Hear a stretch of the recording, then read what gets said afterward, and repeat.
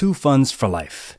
What if you could pick two index funds in 2024, 2025, whatever year you're watching this, and buy and hold them forever? Today, we're going to look at the two fund portfolio, but while the first fund is going to be a set index fund, I am going to share a few options that you can choose to use as your second fund. So make sure to subscribe as we look into the different investment strategies that might align with your goals of investing. So today's two fund portfolio investment strategy is going to be centered around those who have that 20 to 40 year time horizon to invest. And whether you want to split what you invest in these two funds, 50-50, 60-40, 75-25 is your prerogative. Do let us know in the comments section what you think the best ratio between these two funds would be. But the first of these two funds for life is going to be one of my favorite index funds, and that's the US Total Market Index Fund. At Vanguard, this is going to be VTSAX. Fidelity, it's going to be FSKAX or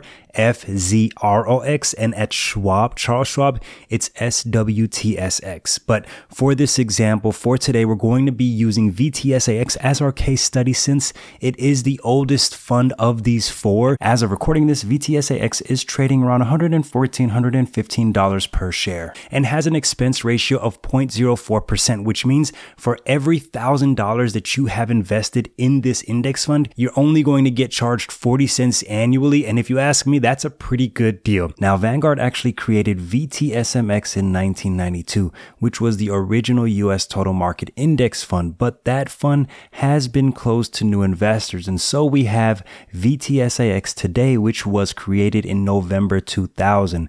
Thankfully, we still have the data for the performance of the US Total Market Index Fund dating back to 1992, so we still have a good bit of history on this. But since April 1992, the US Total Market Index Fund has had an average annual rate of return of 9.75%. So if you had an initial investment of $100,000 in this fund in April 1992, today you'd have a bit over $2.1 million without having added anything on top of it. So this fund is the Total Market Index Fund. And what this means is that through this fund, you're buying a piece of just about every single publicly traded company in the United States. With VTSAX specifically, each fund you buy is giving you exposure to over 3,793 different stocks.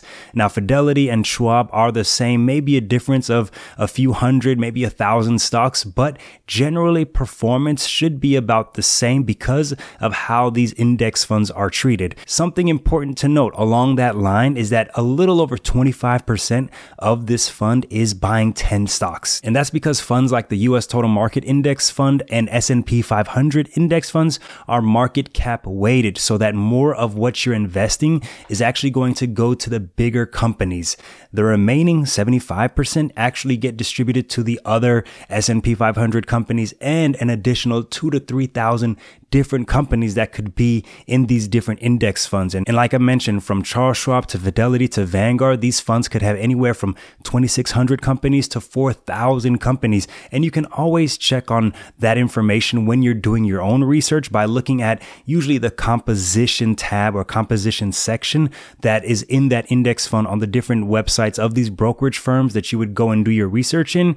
That section gives you a lot of great information. And if you want to go over this in the future, let me know in the comments section below. By far, the US Total Market Index Fund is my favorite index fund to hold in just about any account because it's great for taxable accounts. It's great for tax advantage savings accounts like 401ks and IRAs because of the low expenses, and there isn't a lot of taxable activity going on in this fund. And not only that, you're getting a lot of good exposure to different companies out there, so you are getting some diversification within your investment portfolio. So now you might be wondering what the second fund in this two fund portfolio is, and I actually have three to present that I think would be a great fit for those of us in our wealth building, wealth accumulation phase of our lives. And we'll start with number one of that second index fund that you would pair with VTSAX or the US Total Market Index Fund, and that's going to be your small cap value index fund. Since the Total Market Index Fund is weighted toward larger companies, having a small cap value index fund or even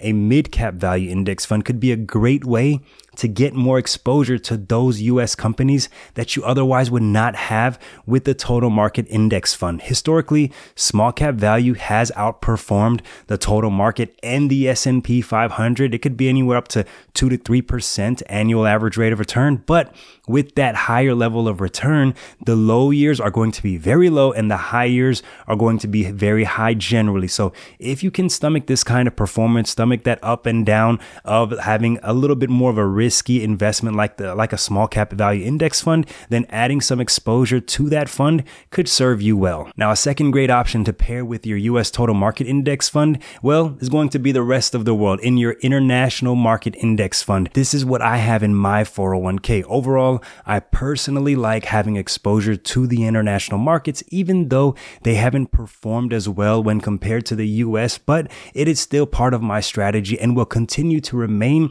a part of my strategy because there will be years where the international markets are going to outperform the US. It's happened in the past, and there's a good chance it's going to happen in the future. Now, your third option to pair with the US total market index fund is going to be different than the first two, and that's going to be a real estate index fund. This index fund is one that I know some of my friends like to own because they're not big on physically owning properties, but through an index fund like this, you can get exposure to companies that buy office buildings, hotels, and other real estate property.